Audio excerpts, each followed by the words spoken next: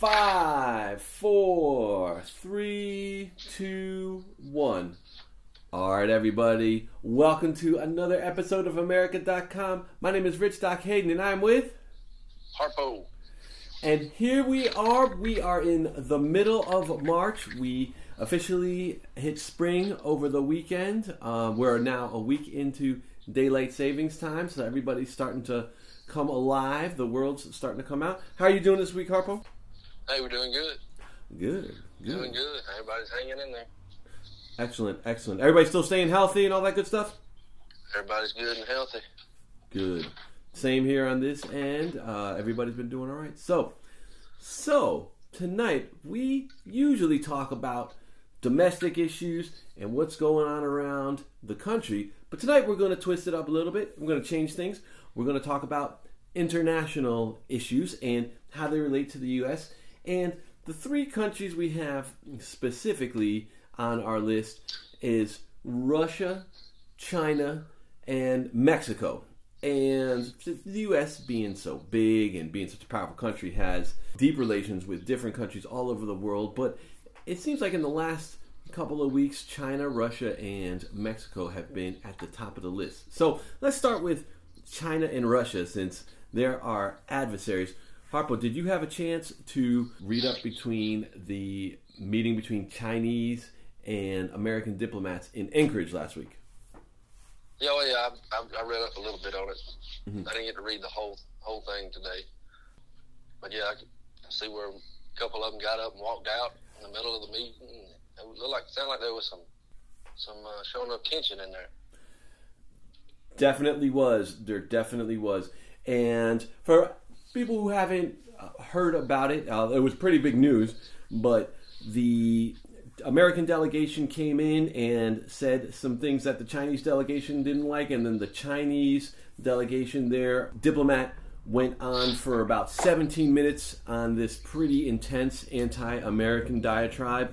And if anyone thought that the U.S.-China relationship could maybe smooth out under Joe Biden, I think this meeting proved them wrong, and I think that we're getting even further and further away from peaceful relations with China. So, why? I mean, if you think about it, why would China want peaceful relationship when America is mad at America? I mean, we're killing ourselves on the inside.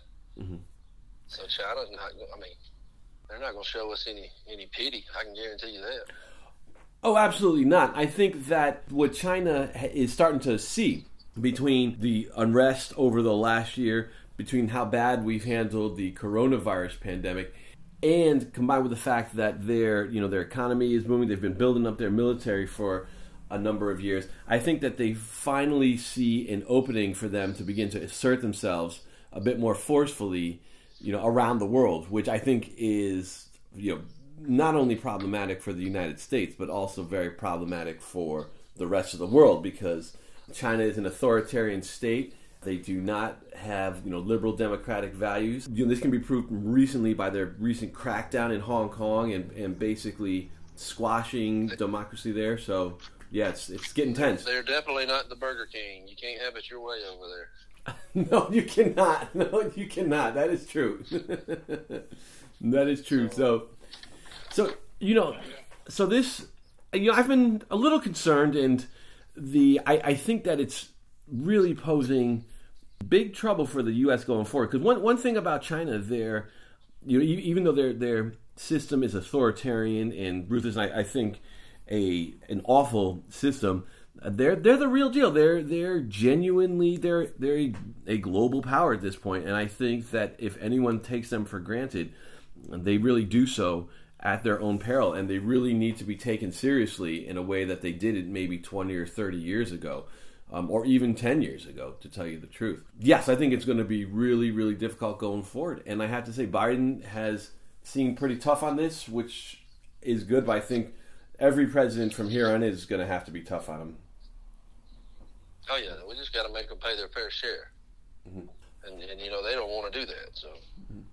Well, there's that, and they're building ties with different countries around. They're building economic ties with countries around the world. And really what they want to do is replace the United States as the dominant global power, and their brand of authoritarianism. They want to replace it. I'm not entirely sure if they want every country in the world to be authoritarian like they are, but they're certainly deepening their relationships with other authoritarian countries, and use through their economic and other leverage are bringing other countries closer to them. So yeah, I think it's going to be a very, very difficult challenge going forward. I mean, I wonder what the ratio, like race-wise in China, like the different amount of races. Like America, we got a lot of different races in America. China, I wonder how many they have. I bet it's not as many. I would say it's not as many.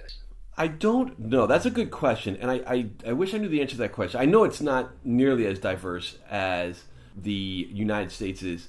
I know that the actually just today, the U.S., Canada, and the EU imposed some more sanctions on China for the way they're treating the Uyghur Muslim population in the western part of China. So do you know about this? They've essentially been rounding up this Muslim population and sending them to re-education camps, and I'm not 100% sure if they're committing genocide quite yet, but it's pretty close. Right, so that's what I'm... Yeah. But yeah, no, I don't know. I don't know, if there are, what the status of minorities. Do you know what the sanctions were? Like what did he sanction? I do not. I was not able to read up specifically about them, but they were. I believe they were. I don't know. I have to double check. I just glanced the article. I didn't have a chance to read the whole thing yet. So, but yeah, going forward, it's going to be the U.S.'s number one strategic dilemma of the next 50 years, and at least 50 years. And I kind of I don't see you're old enough to remember a bit of the Cold War, right? I mean, just as in the history books. I mean, it was pretty fresh on everybody else's mind still. Mm-hmm. It'd be like me going to being a teacher and teaching about the Iraq War, probably, to this generation now. Got it. Because I was 11 when I was 9 when the Berlin Wall fell, and then 11 when the Soviet Union collapsed. And though I would have been like 4 and 8 or 4 and 9. Okay, yeah. So you were a little young, but yeah, I was born in '83. So so 6 what 6 and 6 and 8, something like that. Yeah. If we got our math right, which I hope we did. But yeah, I still remember. I wasn't old enough to really understand politics in depth back then, but I definitely do remember. The Russians were on one side, we were on the other, and people were worried about nuclear war breaking out at any second. And I'm worried that we're headed back in a similar direction. And we'll loop Russia in here in a minute, but at least with China, it's going to turn into that, which I hope. I hope it doesn't turn into that, but it's got the possibility of turning into that. You know what I mean? Right. So, and I wonder whose side Russia's going to take. Who do you think? I wonder if it'd be ours. I think it seems like they would naturally take China's side because they're both authoritarian governments. They both, are anti-democratic governments, but there's some animosity between the two of them as well, and they're both naturally aligned against the U.S. But Russia. So let's talk a little bit about Russia now. Russia is not a player in the same way that the Chinese are. Like Russia has a lot of nuclear weapons, and they're pretty hostile to other countries. But China has a much larger economy. Their military is much bigger. They haven't really used it, but presumably much more effective and much more technologically advanced. And China is just leaps and bounds ahead of Russia. Russia will always be a second-tier player because their economy is really small. They don't innovate in the same way that the U.S. and China does. And the only thing that's really, really keeping them in game is that Putin is such a. I hate to say it, but he's a good leader. I don't say that in like a positive way. He's an evil leader, but he's very, very, very smart and very capable, and has led the country the way he has. But the Russia will never replace the U.S. or China, but they'll always just intervene and always really make trouble for us. And who knows, maybe start making trouble for China in the future too. But that's a good question. So yeah, I would think they would side with probably China though. I agree. Just because I think both of those countries see how down we are on each other over here. I really do. Mm-hmm. I absolutely the way this agree. country hates each other. Mm-hmm. There's so much hate in this country. I think the other countries are banking on that. I agree. Unfortunately, I agree. They're going to use it against us, mm-hmm. just like they do. That cyber warfare ain't only in just the elections. I mean, mm-hmm. they see a fresh wound. They want to take the knife and stick it in deeper. So. Unfortunately, I agree with you. I think that's absolutely correct. The as you know, one of the things I didn't read the detailed comments of the Chinese ambassador last week, but one of the things he talked about the Black Lives Matter movement and how in America they're like don't lecture us on mistreating minorities because you mistreat your minorities, and just really was like you said, just kind of sticking the knife in. You know what I mean? So they know. You know what I mean? Yeah, absolutely know, and they know us Americans are weak right now. Mm-hmm. We're vulnerable to anything, and we believe anything we see that comes across our phones or our computer screens for some reason, or mm-hmm. television. If we see it, we believe it. We don't go out and fact hunt just to make sure a lot of time, and then we try to voice our opinions, and it just makes mine worse. Mm-hmm. All the way around. Yeah. Now, the only silver lining I can potentially see to this, and I've been doing a lot of thinking about this, but the only silver lining I think I can potentially see to this is that because we've been the world superpower since the end of the Cold War, we haven't had any real competition up until the last couple of years or so with China. And Russia's sort of a competitor, but Russia will never eclipse us. They just don't have the technological fortune. They'll never move beyond. They can only grow so much. But China is really the rival to pay attention to. So one of the things that I think could be a silver lining is that it will help having an outside foe and an outside competition may help to bring us together in a way that the coronavirus hasn't. So like after September 11th, you really did see America unite and come together and to go over and really fight terrorism. And I think if China does overplay its hand and then does decide to do something like maybe attack Guam or attack like Pearl Harbor or launch a couple rockets at us or something, or provoke us in a certain way, you might see us come together in a way that we haven't done since September 11th. And China too. It's a big country. It's another country. We actually do really well at fighting wars with other countries. We did it very well in World War II. So I think the Soviet Union, the kind of paradoxically, even though the Soviets were a threat during the Cold War, they kind of brought us together and made us a better country than we may have been otherwise. But then again, I might be wrong. We might continue to fragment, and they might just keep weakening us until one day we become irrelevant. I hope that doesn't happen. But I was going to say, you don't think China's already here? Well, when you say that, what do you mean? Well, I mean, how easily that you can just blast something on anything, any device. We've all got cell phones, and I'm telling you, I'm guilty of it too. If you see it come across the screen, it's got to be true. I don't fact check everything, but I don't voice my opinion on nothing. Very rarely on any of the news I see. I'll talk about it on here, but I don't go social media and blast my opinions on it. Sure. So, yes, I do, but here's the thing. What I'm saying, you don't think China's not seeing how broken we are, and they just keep stacking up stuff over here? I think they are, but see, here's where I think the having a competitor and having somebody to kind of unite against works in our favor. So let me give you an example. Like, I'm confident that they're buying ads on Facebook and spreading misinformation.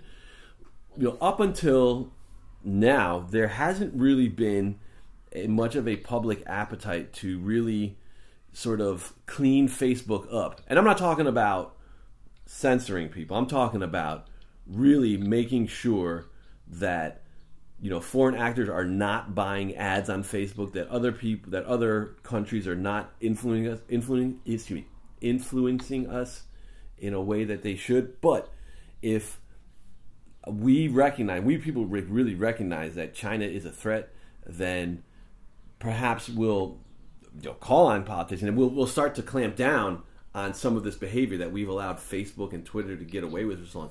If this country got rid of Facebook, we'd be so much better off within probably, I would say, within a year. I agree. You would see some change in this country. I agree. And but I like Facebook. I mean, I like to go on there and see, what Doc's up to and all my other buddies, Marine buddies and stuff. So, I like Facebook to that aspect. Mm-hmm. If I have to find another means to communicate with everybody, I will. But I could do without Facebook. Yeah. Well, but see, the thing is, like, it's the Facebook. We all take it for granted that Facebook has to be like this, and we can change it. You know what I'm saying? It doesn't have to be this way. There are ways, and without going down too much of a rabbit hole, there's a lot that Facebook can do to change itself and to reform itself, but it just chooses not to do because it would lose its profits. You know what I mean? Yeah. And if you have the people and the government recognizing this threat of China, or again, China or any outside threat, and finally just clamping down and saying no, enough's enough, we're going to reform, I think that they will. So maybe this will be the kind of thing that will give us the political will. And here's something else too: the internet as it exists now could not have existed during the Cold War, because both the U.S. and Russia were had their communications were much tighter and much more tightly regulated, and the U.S. was worried about secrets spilling to the Soviets and vice versa.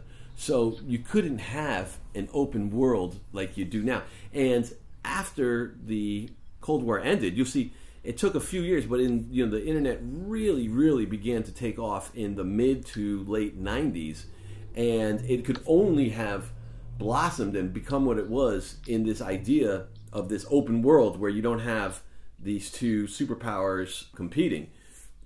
China's been able to exploit that, and we're unfortunately kind of behind the curve. And we thought after the Cold War that we would be able to have this, beautiful world that didn't have major power players, but we were wrong.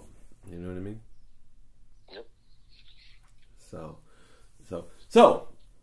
I know I'm talking at great length about this, but I'm concerned about. Now let me say one more thing too. When I say China, what I mean is the Chinese government. I do not mean the Chinese people, and I definitely do not mean people of Chinese and Asian ancestry here in the U.S. One of the things that I think is going to make it more difficult for us than for China. And to go back to your original question, even though I don't know the ethnic breakdowns of China, I do know that they are much more homogenous than we are and don't have as many minority groups and different constituencies that they have to balance. But we have to be careful to not persecute the Asian American community. One of the big mistakes we made during World War II was the Japanese internment camps. We can't have anything like that again, and we have to be very, very, very careful of that. And because we don't want to destroy ourselves in the process, because that would be a very, very frightening thing to do. So yeah.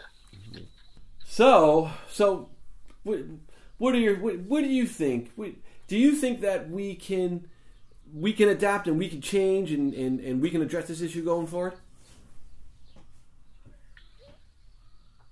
I don't know. I don't know if America. I mean, we're so bipartisan and so broken as a country. It'll take a while. I don't know if it'd be in my lifetime. I don't know if it'll rebound to where, you could travel abroad and not have to worry about everything just because you're an American. I mean, I know with this pandemic, nobody's traveling, but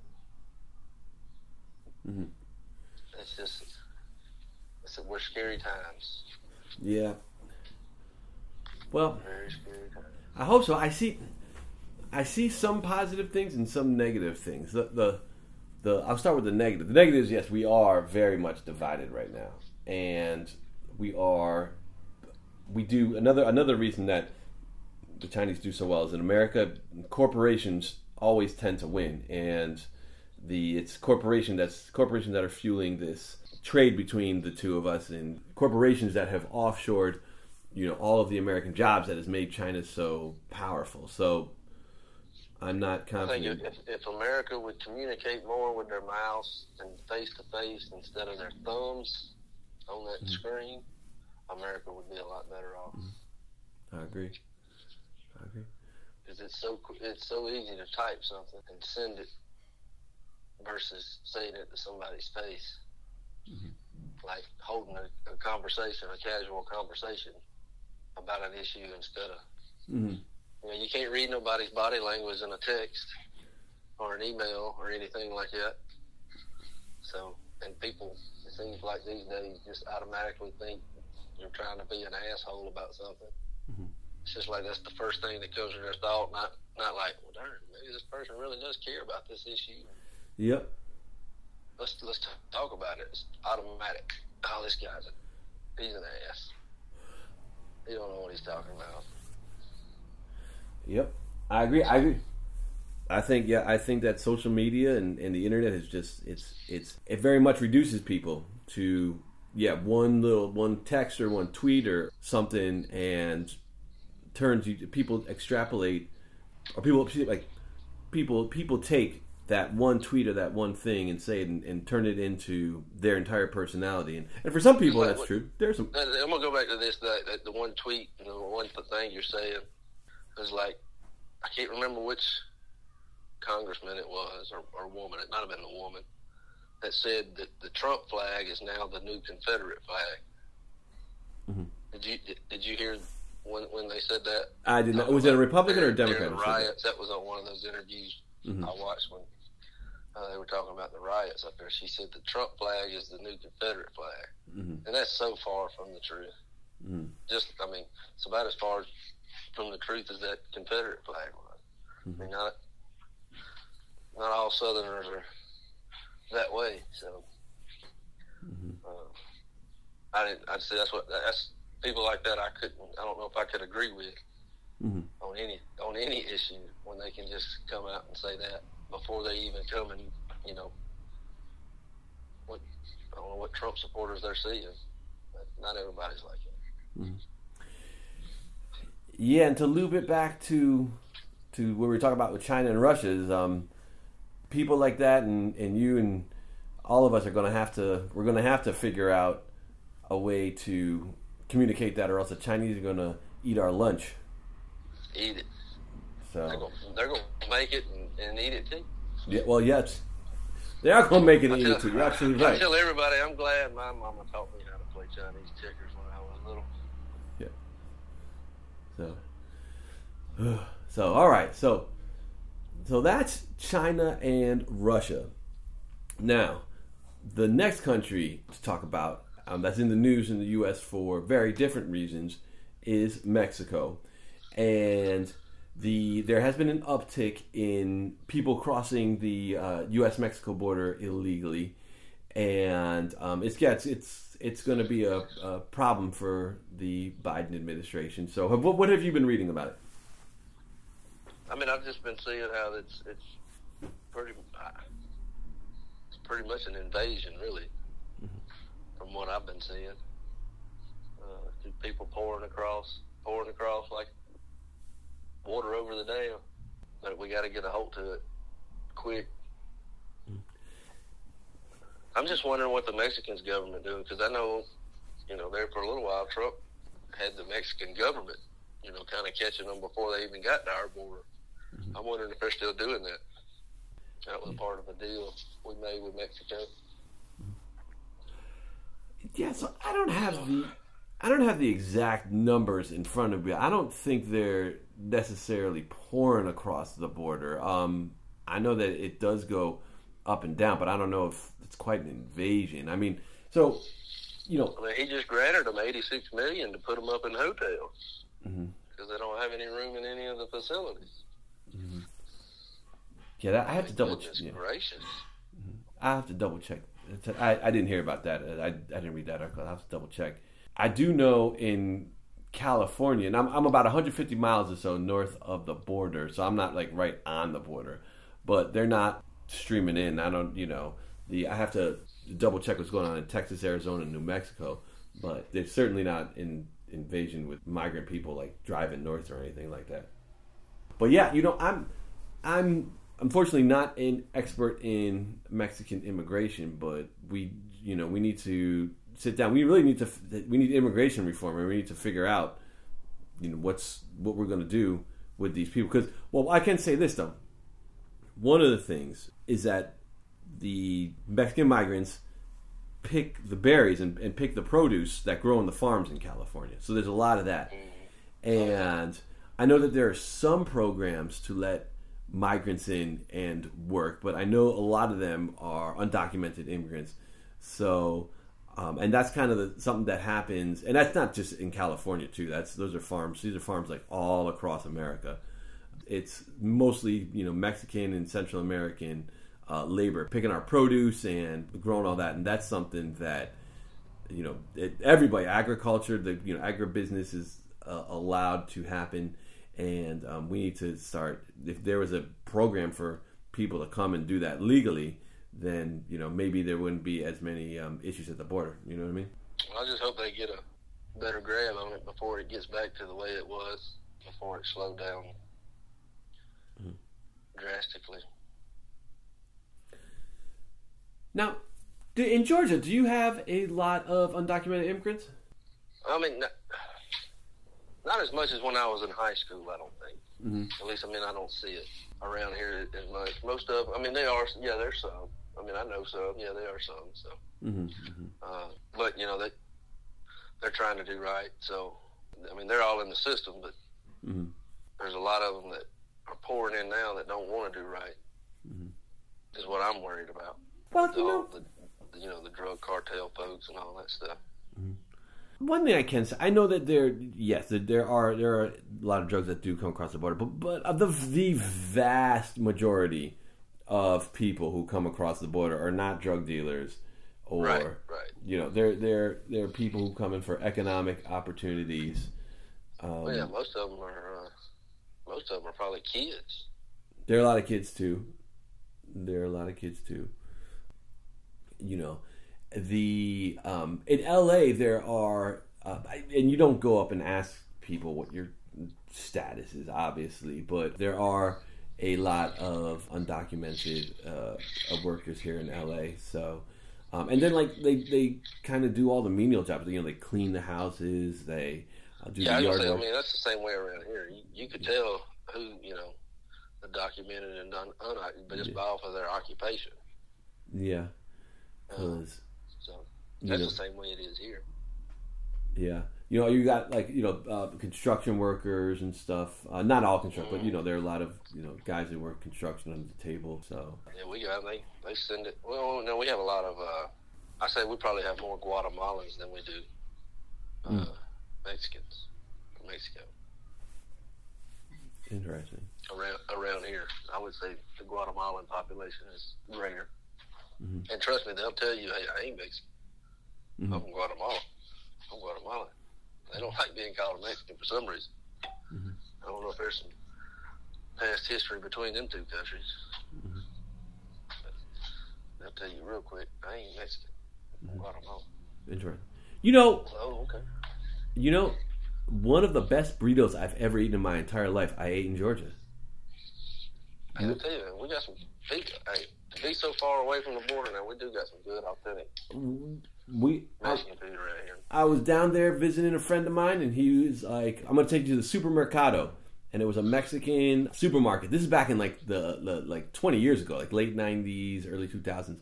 But he's like, "I'm going to take you to this Mexican market," and he's like, "Come on, get a burrito." I was like, "All right, whatever. Like, I'll have it." But it was good. I was like, "Damn!" I was surprised. I was like, "I'm in like right outside of Atlanta, middle of Georgia. And I'm eating a dope burrito."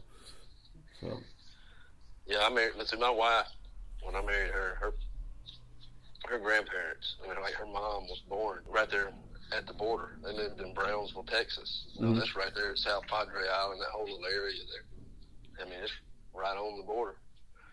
So her grandma, with the Southern heritage that she had, loved to cook, so she learned how to cook authentic Mexican while they lived down there.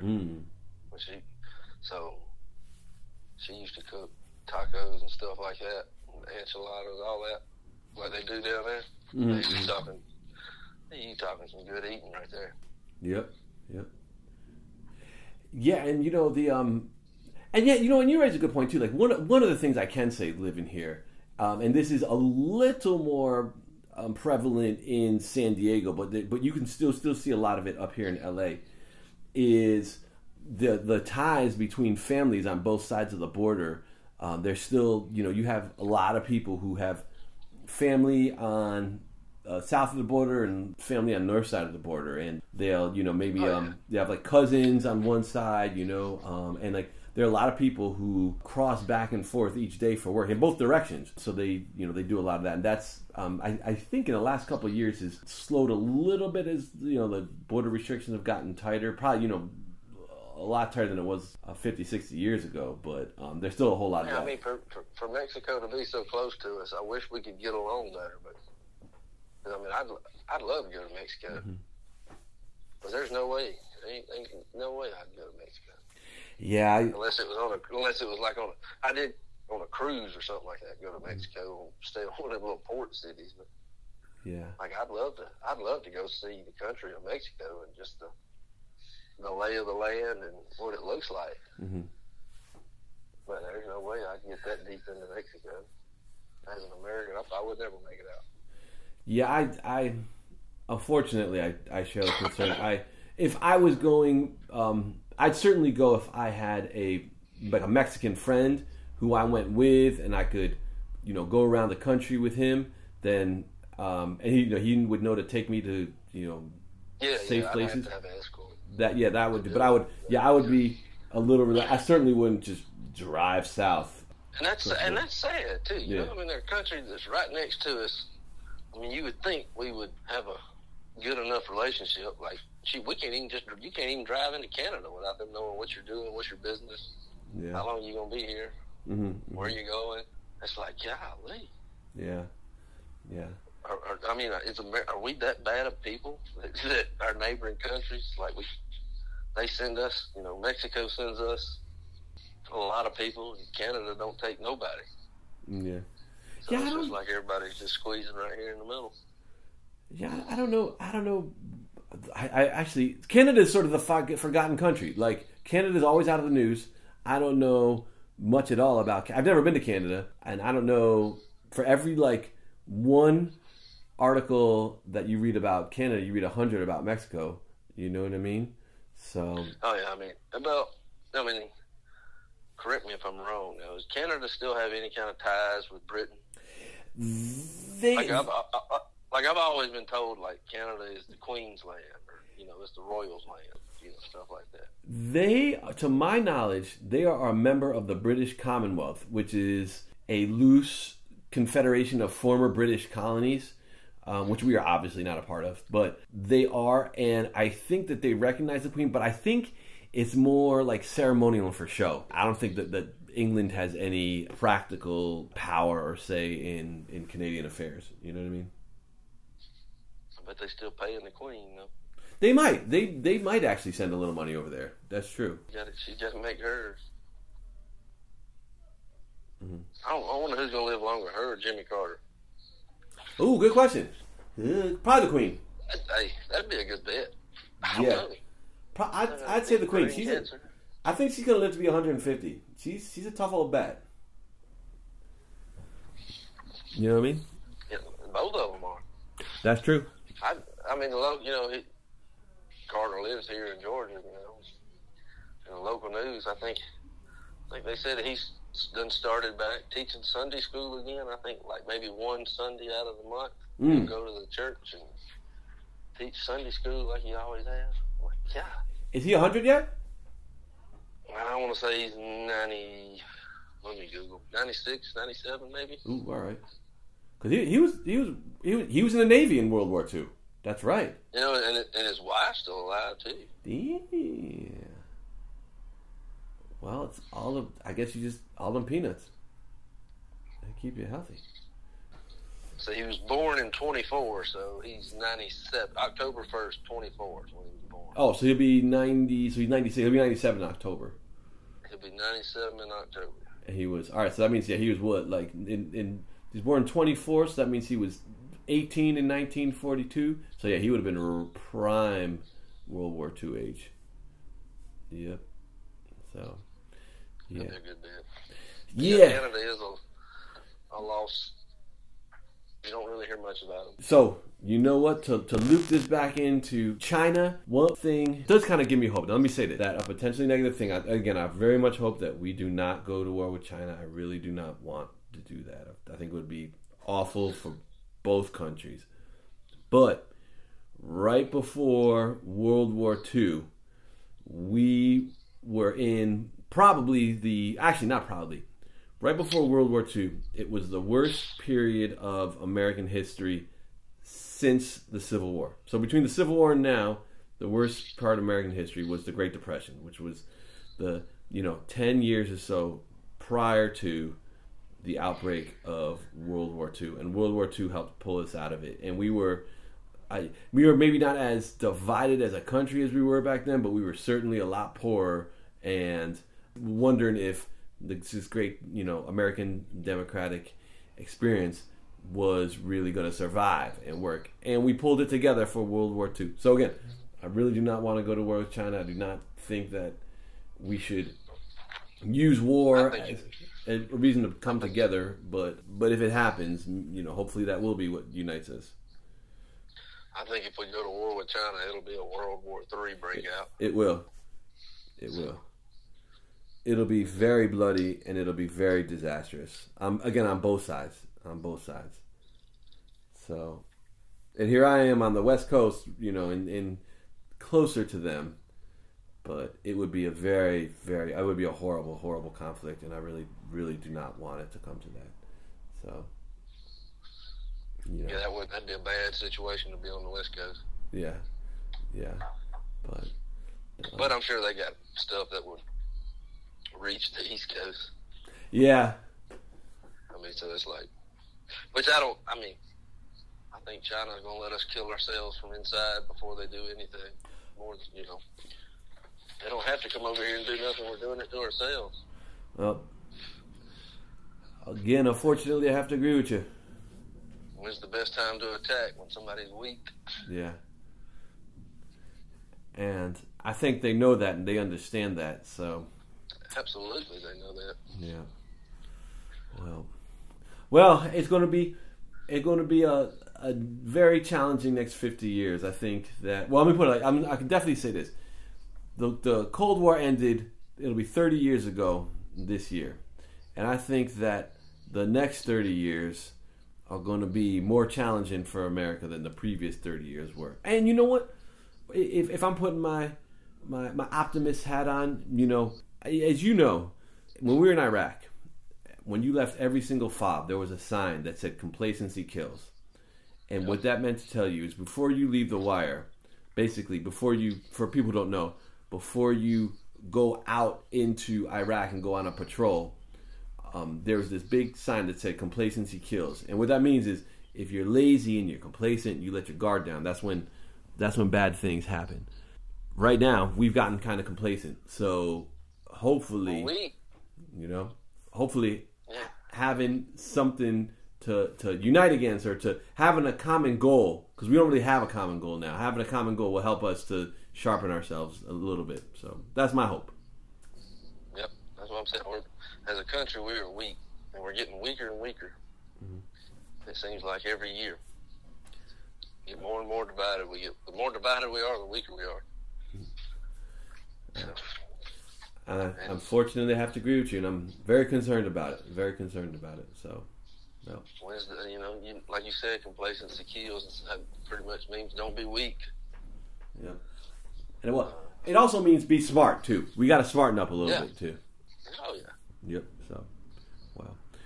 Well, I hate to end on a down note, but at the same time, if I said something stupidly optimistic, it would be wrong. But here we are. We're still alive. We still got each other, and we're not out of the running yet. So we've come back from worse. We've come back from more difficult things. So let's hope that we're able to come back from this. So before we go, Harpo, you got anything else to say? No, man, that's it. I hope everybody enjoys the rest of their week. Me too. Last thing I want to say, with this new challenge that America's facing, everybody just be ready to do your part. If we're called upon to do so, hopefully we do it, and hopefully all of our leaders guide us towards a outcome that is healthy and safe and beneficial. And you know what? I hope the Chinese leaders too. I hope that they make good decisions that benefit, and not just China, but they think about decisions and how their decisions are going to affect the rest of the world. Because the longer this goes on, the more and more the world is going to get involved, and it's going to start touching everybody the way the Cold War did. So that's my hope. All right, Harp, anything else? That's it, man. All right, everybody. Well, thank you so much, as always, for listening to us. We wish you the best, and we will see you next week.